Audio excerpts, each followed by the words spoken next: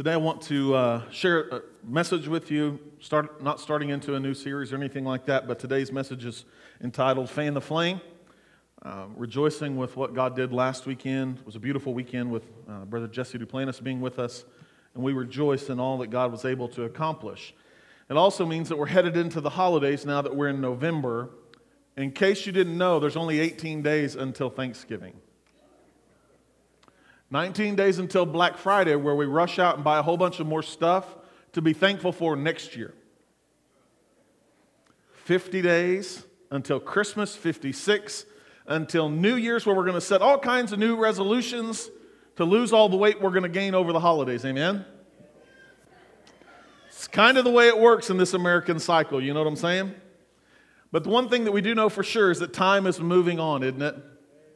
Oh, it's so moving so fast. One of my favorite quotes in all of my life simply says, "The days, they drag on, but the years, they fly by." I have found that to be more true in my life of late than ever before, just trusting God that He's working all things together for good, seeing how it all pans out, wondering how in the world we're going to get through it all, but knowing He's going to make it happen. It's also pretty amazing how fast things change as society, isn't it? It's kind of crazy the way all of that works. Historically speaking, things progressed on a pretty steady pace until the advent of computer technology. For instance, how many of you have ever heard of the industrial age? Fairly modern history. Okay? How many of you know there's been more than one industrial age in our lifetime? Maybe not in our lifetime, but in our history. In fact, there are 4 of them. The first industrial age began in 1784, lasting roughly 90 years. In that industrial age, it brought us things like the railroad, mechanical production, and steam power. Thank goodness we don't have to have our cars run down the road on steam power. Though I'm sure in some of our cars there's plenty enough hot air to have made it work. The second industrial revolution began in 1870, lasting 99 years. It gave us mass production, the advent of the assembly line, and electrical power. Thank goodness that one came, because we have lights to run, we have electricity to run projectors, and everything else that we've got. The third one began in 1969 and lasted 31 short years. And in it, it gave us automated production, computers, and electronics. The fourth industrial revolution began in 2000, and it continues underway today. It has produced artificial intelligence, big data, robotics, and much more that's still unfolding before our very eyes. The unique thing is when kids go to college now, if they're entering into any kind of technology training program, basically what the professors are telling them is these books were written that we're studying before the technology that you're going to use. And if they wrote a new book for us to use today, it'll be obsolete by the time you graduate and can put it into use. It's pretty amazing how fast everything is flying by. According to the, quote, knowledge doubling curve that was created by Buckminster Fuller, not Buckminster from your kid's Ice Age movie, not Bucky, but Buckminster Fuller, he said that until 1900, human knowledge doubled approximately every century. By the end of World War II, knowledge was doubling every 25 years. That means if your husband was as dumb as rocks, in 25 years, he'd be twice as smart, okay? I thought there'd be a lot more amens from the ladies on that one, but that's okay. Today, things are not as simple as they were to make that work, because different types of knowledge have different rates of growth. For example, nanotechnology, the stuff that works our computers, our phones, all that kind of stuff, it's doubling every 2 years, while clinical knowledge is doubling every 18 months. But on average, human knowledge is doubling every 13 months. The things that we're able to know, in other words, Encyclopedia Britannica, if you still have one of those, it's quite a ways out of date. They don't even make them anymore. What IBM now tells us with what's called the Internet of Things, okay, it's all of your connected devices. For instance, these TVs that are out here on the side are connected devices. They can connect wirelessly to the internet, and we can tell them to plug into all kinds of streaming services that are out there and watch various TV shows or anything like that because they're connected devices. So the Internet of Things. How many of you have seen the commercials for the refrigerators that are connected to the internet and can remind you need to order this and that? Or the Alexa commercials where you can drop and spill all the milk and say, Alexa, order more milk. It's pretty ridiculous the things that it's able to do.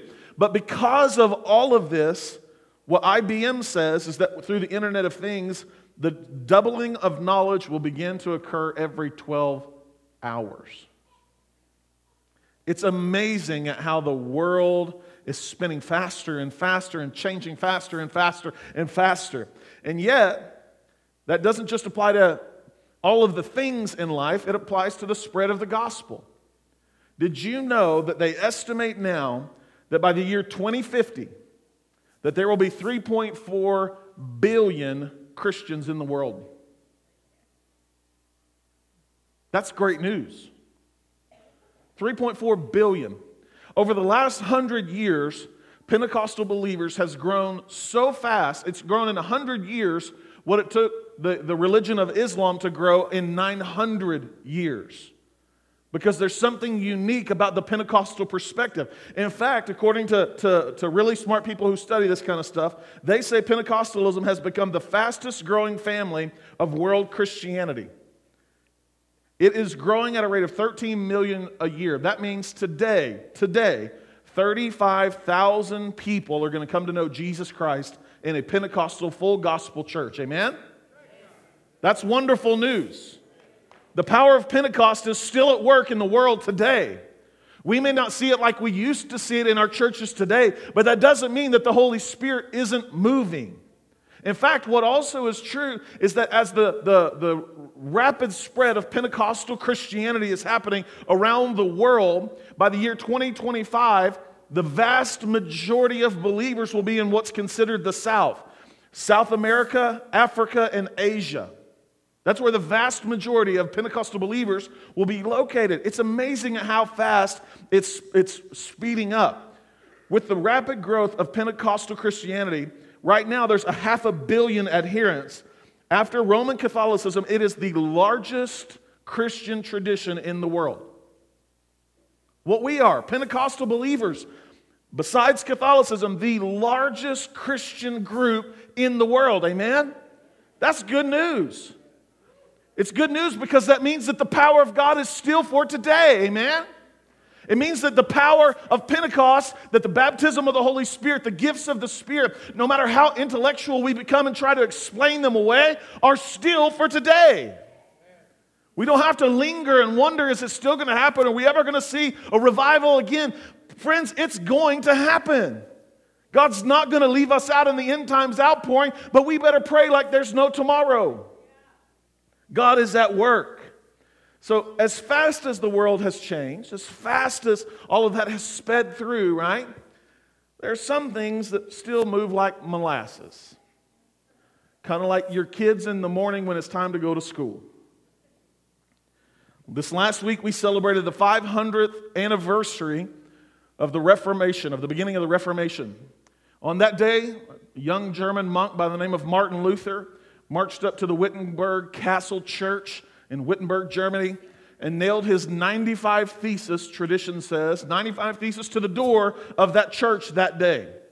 And some of you complain that our sermons are too long with 3 points. This man had a 95-point sermon of complaints. It's not too much to ask for 3. It's taken us 5 centuries to get from that fateful day to where we are right here and right now. Some things, though, start out like a blazing speed and fizzle out just as fast. Think about junior high romance in that regard, right? There's some embarrassing moments that happen in life that kind of work that way. I'm going to share one of them with you that happened while we were on fall break in the woods with the family. We have a blast. We always love it. We ride four-wheelers. We have a great time. While we're out there, every year we start a campfire. Not because we need it, because we want to make s'mores, okay? We start the campfire. We're going to do that. We're going to do it on Sunday night. Well, Saturday night, there was this terrible rainstorm that came through, and it dumped 2 or 3 inches of rain there at the cabin. Now, not really paying attention that was going to happen, we didn't pull any wood in under the awning or anything to keep it dry. So you can imagine with all of this rain, now the wood is soaking wet, but nonetheless, we're going to find a way to make sure the kids get to have s'mores. So, doing what any good red-blooded American would do, there's a smoker out there. I open the firebox and throw some wood in there and try to start the fire. I get kindling, some dried leaves that have dried out over the day. Light them on fire and try to get it going nice and hot. I put some logs in there, and immediately the fire goes out. The wood's just too wet. Not going to take. So we keep trying, and Cade's helping me. We keep trying, and we keep trying. And then I think, okay, Cade, and this is what I tell him, listen, your mom's inside. Don't you tell her what I'm about to do. Some of you already know where this is going. So I do what every red-blooded American ought to do. I go get the gas can. So I go back to the firebox with wood in it, and I pour gas on it, and it didn't take. There was still coals in the firebox. I pour gas on it, nothing. So I close the end, open the little air trap to let the air flow through, stick the flamethrower, so the lighter, the long lighter, through it, and as soon as I do, it's not a little bit, it's a I had more hair before I went than I did after that moment. You know what I'm saying? So it's burning, and as soon as everybody inside sees the fire sign, they come out, oh, you got the fire ready. No. Hang on. Don't get everything out just yet. And as fast as they got out there was as fast as that fire went out. Because it burned up the gas and not the wood. So, bound and determined, I decided we're going to have a fire. So I grabbed the gas can again. Fire going, and I start pouring gas on it.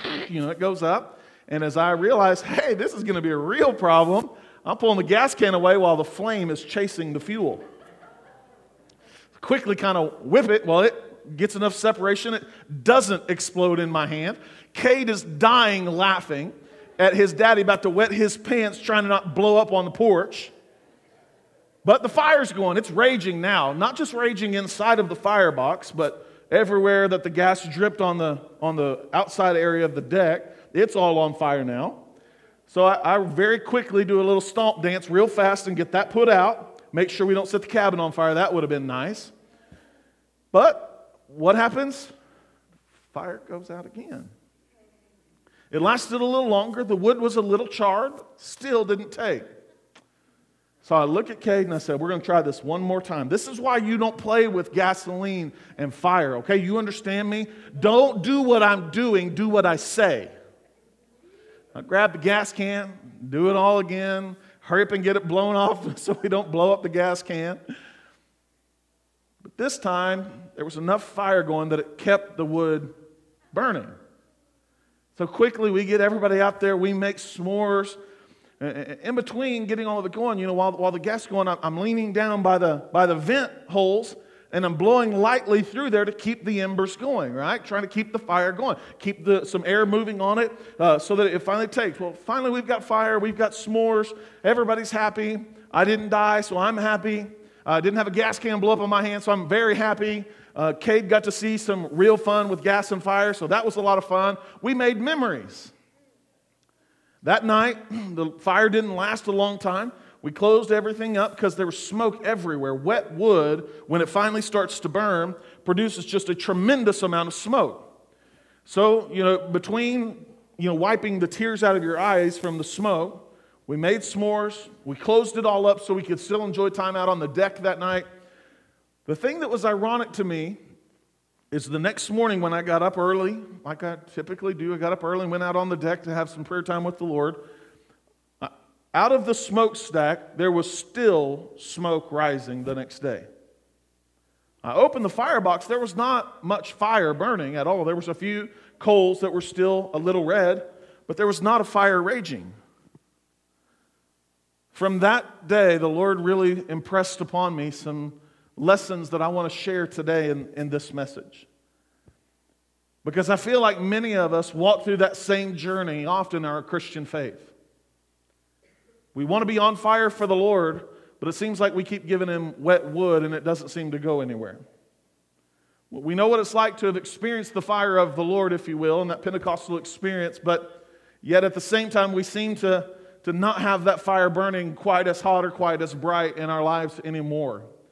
And so today, though I'm not a Boy Scout, I did learn some lessons about dealing with fire in a fireplace that I want to talk about today. Number one, you have to fan the flame. You have to fan the flame. See, at salvation, there's a spark that's placed within each and every one of our hearts and every one of our lives. It's representative spiritually of what took place physically and was demonstrated in the Old Testament when they built the Ark of God. When they built the Ark of God, there was the mercy seat was built out of solid gold with two cherubims that were facing each other. And from the midst of that, God said, "From there I will speak to you as the high priest about my people, and you can offer sacrifices for forgiveness. And from there, from that place, the mercy seat is where I'm going to speak to you." Well, today, that mercy seat, we are the tabernacle. We are the temple of God, and He dwells within us as believers. And so from that standpoint, we're having that same kind of experience. There's a fire that's supposed to be burning there from the fire of God that's represented inside of us. God's presence rests there. So His spark lives in us because the Holy Spirit lives in us as His seal of our salvation until that great day of His salvation, according to Ephesians 1:13. So because of this faith, it's in us. Because of the faith we have, it's taking place in us. We have to not just keep the fire burning, but we have to fan the flame. I want to look at a passage of Scripture here that Paul wrote to Timothy. In 2 Timothy chapter 1, verses 5 through 7, he said this, "I remember your genuine faith, for you share the faith that first filled your grandmother Lois and your mother Eunice. And I know that same faith continues strong in you. This is why I remind you to fan into flames the spiritual gift God gave you when I laid my hands on you. For God did not give us a spirit of fear and timidity, but of power and of love and of self-discipline." Did you catch the phrase there that leapt out at me? The phrase that leapt out at me was from verse number 6, where it says, "This is why." This is why. Other translations say, "Therefore." Other ones say, "For this reason." Therefore. For this reason. What's the reason? Because of the faith that lived in your grandmother, that lives in your mother, and now I'm convinced lives in you. For this reason, fan into flames the spiritual gift of God. Fan the flame. Because the faith is in you. Because it's there, it's present. We've got to keep the fire going. It's much easier to keep it going than it is to start it again. A fellow Christian minister told me one time, he said, "Travis, it's much easier to keep character than it is to recover it." In the same way, it's true, it's much easier to keep the fire going than it is to restart it after it's died out. We've got to keep the fire going. We've got to fan it into flame. Paul wasn't telling Timothy, "Look, you used to be this. You used to be on fire. You used to walk with the Lord. You used to know Him." That's not what he was saying at all. He was telling him, hey, you have faith. The faith that you have is a solid foundation. It's been passed down from generation to generation to generation. It lives in you. Because it does, fan the flame. Fan the flame. Because it's present, you've got to keep it moving. Don't let it go out. Don't let it dwindle. Don't let it get soaked.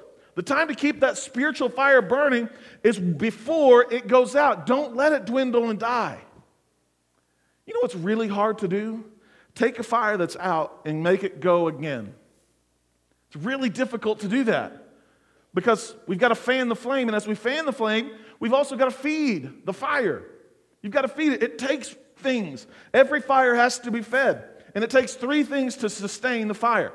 It takes oxygen, it takes fuel, and it takes heat. Oxygen, fuel, and heat. We can't start a fire without some solid fuel source for it.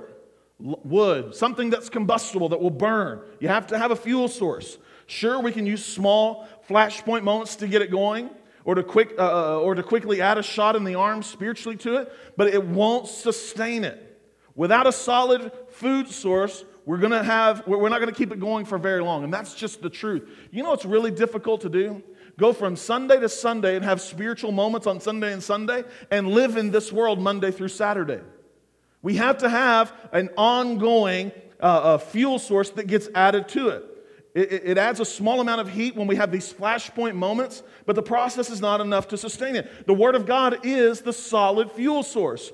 1 Corinthians 3:2 says, I had to feed you with milk, not solid food, because you weren't ready for anything stronger, and you still aren't ready. And this is Paul talking to the church at Corinth. I want to feed you more. I want to give you better. But you know what? You're a bunch of babies. I'm glad that's in Corinth and not at Harvest, amen? You guys can handle it, but we've got to keep the fire going. In Hebrews, it said this. It said, you've been believers so long now that you ought to be teaching others, but instead you need someone to teach you again the basic things about God's Word. You are like babies who need milk and can't eat solid food. Verse 14 says solid food is for those who are mature, who through training have the skill to recognize the difference between right and wrong. We've got to learn to sustain ourselves on the Word of God. It is the solid food source that we need, amen? You see, without solid fuel sources, solid food, we're going to end up running from one emotionally charged experience to the next emotionally charged experience. And without an emotionally charged experience, we're going to feel like there is a deficit in our life. We kind of become like this, spiritual drug addicts looking for the next spiritual fix. God doesn't want us to live that way. God wants us to live a sustained, spiritually growing life because we have to grow spiritually and mature past flashpoint moments. You see, that night, the kindling, the leaves, the dried leaves and the little sticks, they went up really fast without any added fuel source because they dry out really fast.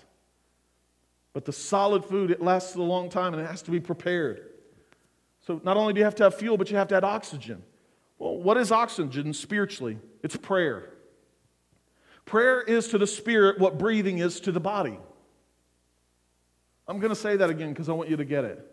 Prayer is to your spirit what breathing is to our body. So we've got to learn to breathe deeply on a daily basis in prayer. Notice I didn't say we needed to breathe for a long time. I didn't say we needed to pray for a long time. We've got to breathe deeply. The thing is, your lungs can only hold so much air. Continuously breathing in and never exhaling isn't good because it cuts off the oxygen flow to your brain. Everybody just try it real fast. Breathe in and go as long as you can, just breathing out in and not exhaling. Go ahead, try it. Doesn't last very long, does it? Because eventually, if you're still trying to breathe in, your lungs can't take it anymore and you have to stop. Guess what? When we pray, we are breathing in. We are taking it in. And eventually, if we don't breathe that out so that it infects the world around us, we stagnate and we're hanging on to something that the world needs. Breathing in is so we have the oxygen, the nourishment that we need spiritually to make a difference in our world. If we're praying, we've got to connect with others. In the same way that exhaling is a part of it, we have to breathe. We have to breathe in and breathe out. It's a balancing act that God designed our lungs to do autonomously. We breathe in, we take in what we need, and we breathe out. That's the way our bodies work. When we pray and we connect with God in prayer, not just have prayer activity. There are a lot of people that pray and they talk and they talk and they pray and they pray and they pray, but they're never connecting with God. When we pray and connect with the Lord, when we've been depleted after we've used that, we pray again. That's why we need to learn to pray every single day. It's why we need to learn to pray multiple times a day. It's why Paul said in 1 Thessalonians 5:17 to pray constantly. Because we're breathing out. Could you imagine if you breathed in once a day and tried to make it all day that way? It's not going to work very well, is it? Things are going to get awful tough. We've got to breathe in and we've got to breathe out. We've got to pray and then we've got to use that. We've got to do something with it. The third piece to the puzzle of a fire is heat. It's not something that we can create on our own. That heat source is not something you can generate. The heat source, it comes from accepting Jesus and allowing the Holy Spirit to work in our lives. The Bible makes this part really, really, really plain in Hebrews 12:29 when it says, "For our God is an all-consuming fire." All-consuming fire. Not somewhat, not a little bit, an all-consuming fire. Some versions say that he is a devouring fire. Consumes everything that there is. It's not something that we get to pick and choose what part the fire is going to burn. I have never in my life seen a fire burn in a building that you got to pick and choose what parts of the building it burned. Once it starts, it consumes every area. We don't get to control how intensely it's going to burn. Why? Because like my house, I have a fireplace at home. And I learned this lesson. We have a flow valve on our fireplace. It's really simple. It's a beautiful way that it works. But a flow valve does not work when it comes to the fire of God in our life. A flow valve. I get up in the morning, I go to the fireplace, and I turn the knob until it clicks. That starts the pilot light. Sometimes that takes a long time to get going. Click, click, click, click. And then you know what I do? Say, forget this. I go get the flamethrower. Turn that on and feel like I'm back at the cabin. Let's see how fast we can get it hot. Right? Then I have this knob that I turn. Do I want it to burn hot or do I want just a little bit? Friends, that's what we've tried to do with God. We've tried to set it up to where we get to control how much of Him do we want in our lives and how much do we not. We try to say, we don't need a lot of the Holy Spirit. You know, my life is going really good. I'm just going to take a little bit. Friends, we need the all-consuming fire of God. We need to not set aside part of it and say, Lord, you can't have this room. There's no fireproof rooms spiritually. Every corner of our heart needs to be infiltrated with God's presence.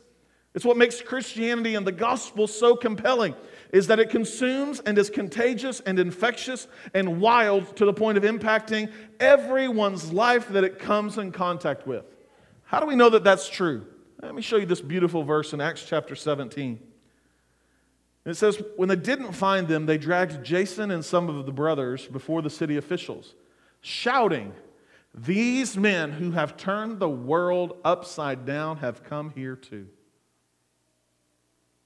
Did you catch it? What makes an all-consumed Christianity so unique? These men who have turned the world upside down have come here too. Oh, friends, would to God that would be what was said about us. Would to God that would be what is said about me and you and this church and our generation and our city. That when they look at us, they go, oh no, here they come, the people who have turned the city upside down. Oh, here they come. Look what they've done around the rest of the world. My goodness, what's going to happen when they get here and get involved? Oh my goodness, friends, that the power of God would be on display in our hearts and in our lives because we've given ourselves over to an all-consuming God so that He can consume me and you entirely and completely so that the world can be touched and changed because it's an all-consuming fire that wants to spread like a wildfire. That's the beauty of Pentecost, is that it's not containable. You can't say it's going to stay here and then this local church. No, my friends, when we get caught on fire and we get outside these church walls, it spreads to one and to another. And the next thing you know, you've got full-blown revival on your hands that you can't contain it all. Why? Because the fire of God moves that way. I'm tired of hearing, let me just be gut level honest here for a minute. I'm tired of hearing about how great revival is around the world. I'm tired of hearing how explosively the church is growing around the world. And I'm ready to see it happen right here at 40th and South Penn so that our city and our community, our kids and our grandkids can know what it is to know God. Oh, I'm tired of hearing about what used to be. I'm ready to see it for myself. I'm tired of hearing about the way we used to experience God, and I'm ready to enter in and usher a generation in to experience God. I want it to happen today. I want it to happen in us. But we have to fan the flame. When I was a young minister, I heard a hero of the faith share this story. Many of you may know who Pastor Brian Jarrett is. Pastors at church in Dallas. Thousands of people attend his ministry. We used to have him come to Crossroads to do youth meetings way back when. And I'll never forget, he'd become a good friend at that season. And I'll never forget Brian telling this story about his granddad. He lived with his grandfather for a season of his life. He was a Pentecostal holiness preacher. They lived in the backwoods area of Arkansas. And every morning, his granddad would get up and add wood to the wood fire burning stove that they used to heat the house and to cook on as well. He would get up in the morning and there would just be a few coals left, still going from the night before where they had the fire going to keep the house warm at night. And his grandfather would get up and go in there, and he would open the front of that wood-burning stove, and he would take some leaves or some papers or yesterday's newspaper, and he would just begin to set it on there and watch them burn and add some more while that was happening so that the fire would continue, and he would just begin to blow on it. And Brian told me, he said, the first time I watched my grandpa do this, I said, Papa, what in the world are you doing? Because he opened the front of it and just began to blow. Real gently. Real easy. He said, Papa, that fire ain't going to burn. Papa looked at him and said, Brian, you just watch. It's been burning all night long and it's still burning.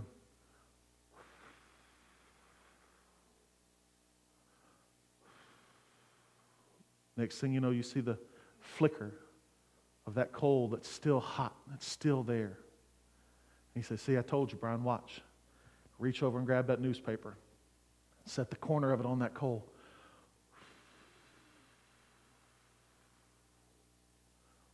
You watching? Newspaper starts to go up in flames. Just lays it right there on top of that coal as it's burning. He said, Brian, hand me that little log there.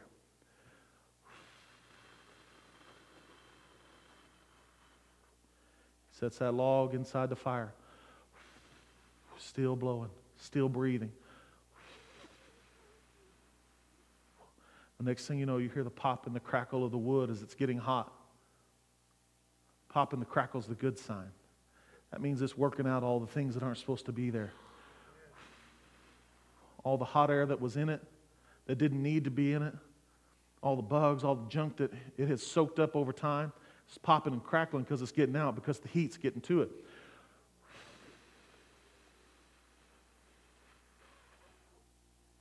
He would close it and open the breather on the front of it and say, Brian, you watching? Brian, you awake?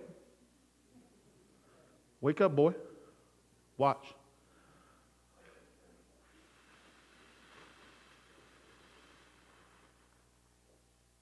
That's it.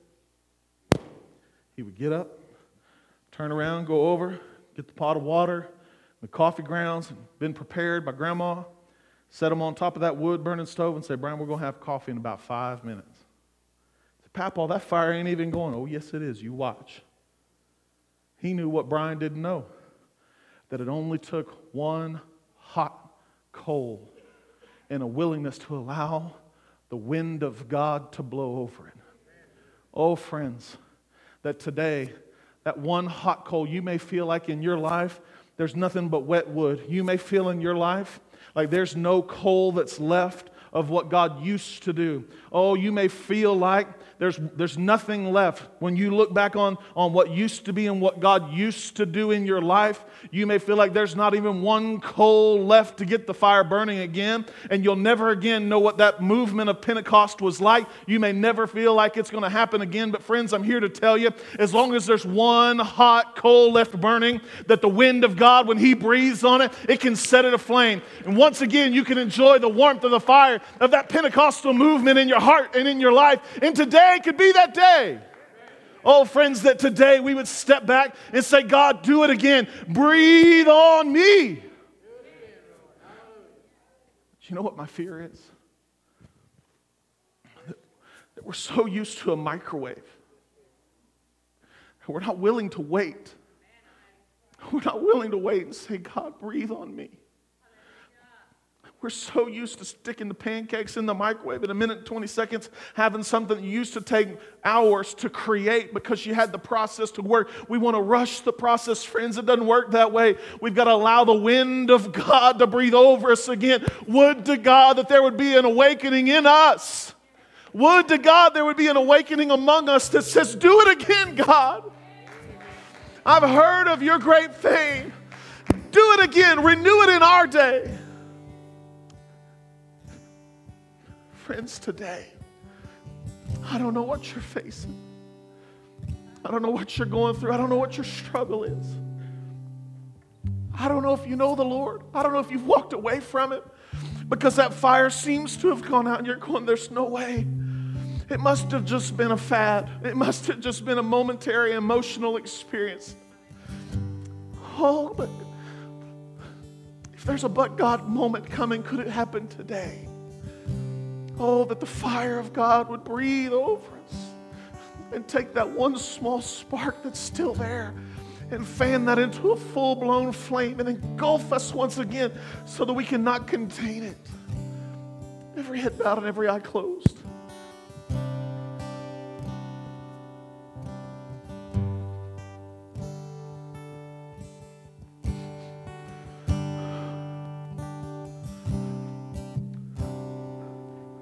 Jesus, today,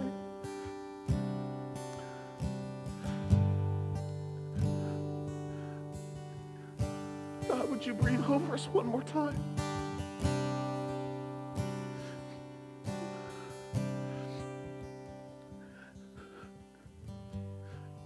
God, today,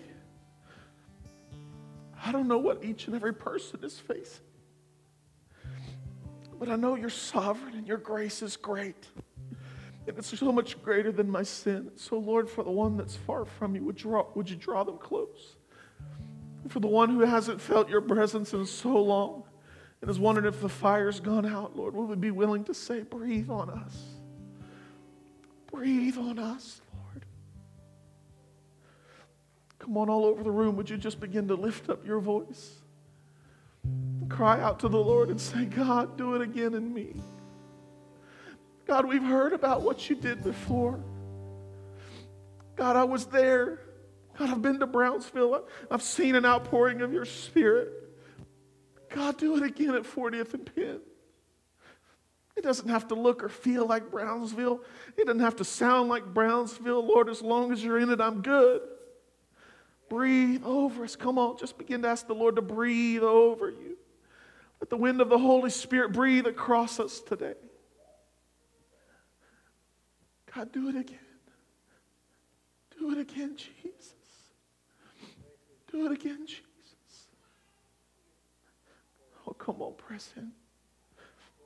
Jesus, do it again. Do it again, Jesus. Do it again, Jesus. Do it again, Jesus. Do it again, Jesus. Oh, God. Jesus. Friends, if you're here today and you would say, Pastor, I'm far from God. My relationship with the Lord is not what it once was, or maybe I don't know Him. Man, I haven't walked with the Lord. I've not talked with the Lord. My relationship with Him is very, very far. And today you want to recommit your life to Him. Would you slip up a hand? Is there anybody here today? I'm looking left to right. Anybody at all? All right. How many of you are here and you'd say, Pastor, I want God to breathe on the coals of my spirit and again see a fire begin to take place in me.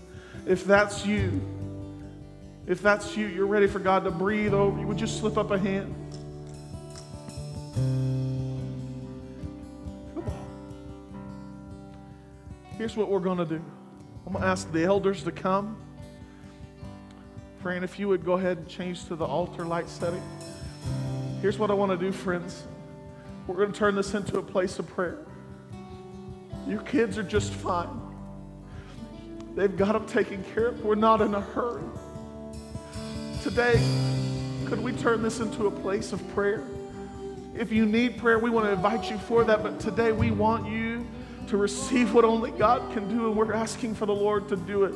Let's not be in a hurry. If you raised your hand and said, I want the Lord to breathe over me, I want you to begin to make your way this way as we all stand across the room, all across the room. Would you please stand to your feet? And if you raised your hand and said, I want God to breathe over the coals of my heart, What I thought were ashes, He can turn into a raging fire again. Man, if that's you, I want you to get out of your seat and begin to come around the front. You don't have to kneel at an altar. You can kneel at a bench or a pew and say, Lord, do it again. If you want someone to agree with you, these elders are prayed up, full of God, and today they want to agree with you for God to pour out His Spirit on us again. Amen? If you raised your hand, come on, begin to get out of your seat and make your way this way. They're going to lead us in worship, and as we worship, let's turn it into a place where God can infiltrate and fill us with His presence. Amen? Come on, if you raise your hand, begin to make this way. We want you. Come on, who else? More and more. Come on, who else? More and more. We want you.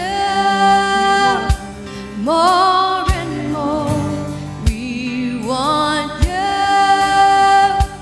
More and more. We want you.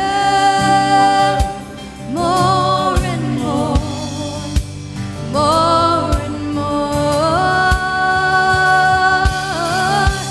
We want you.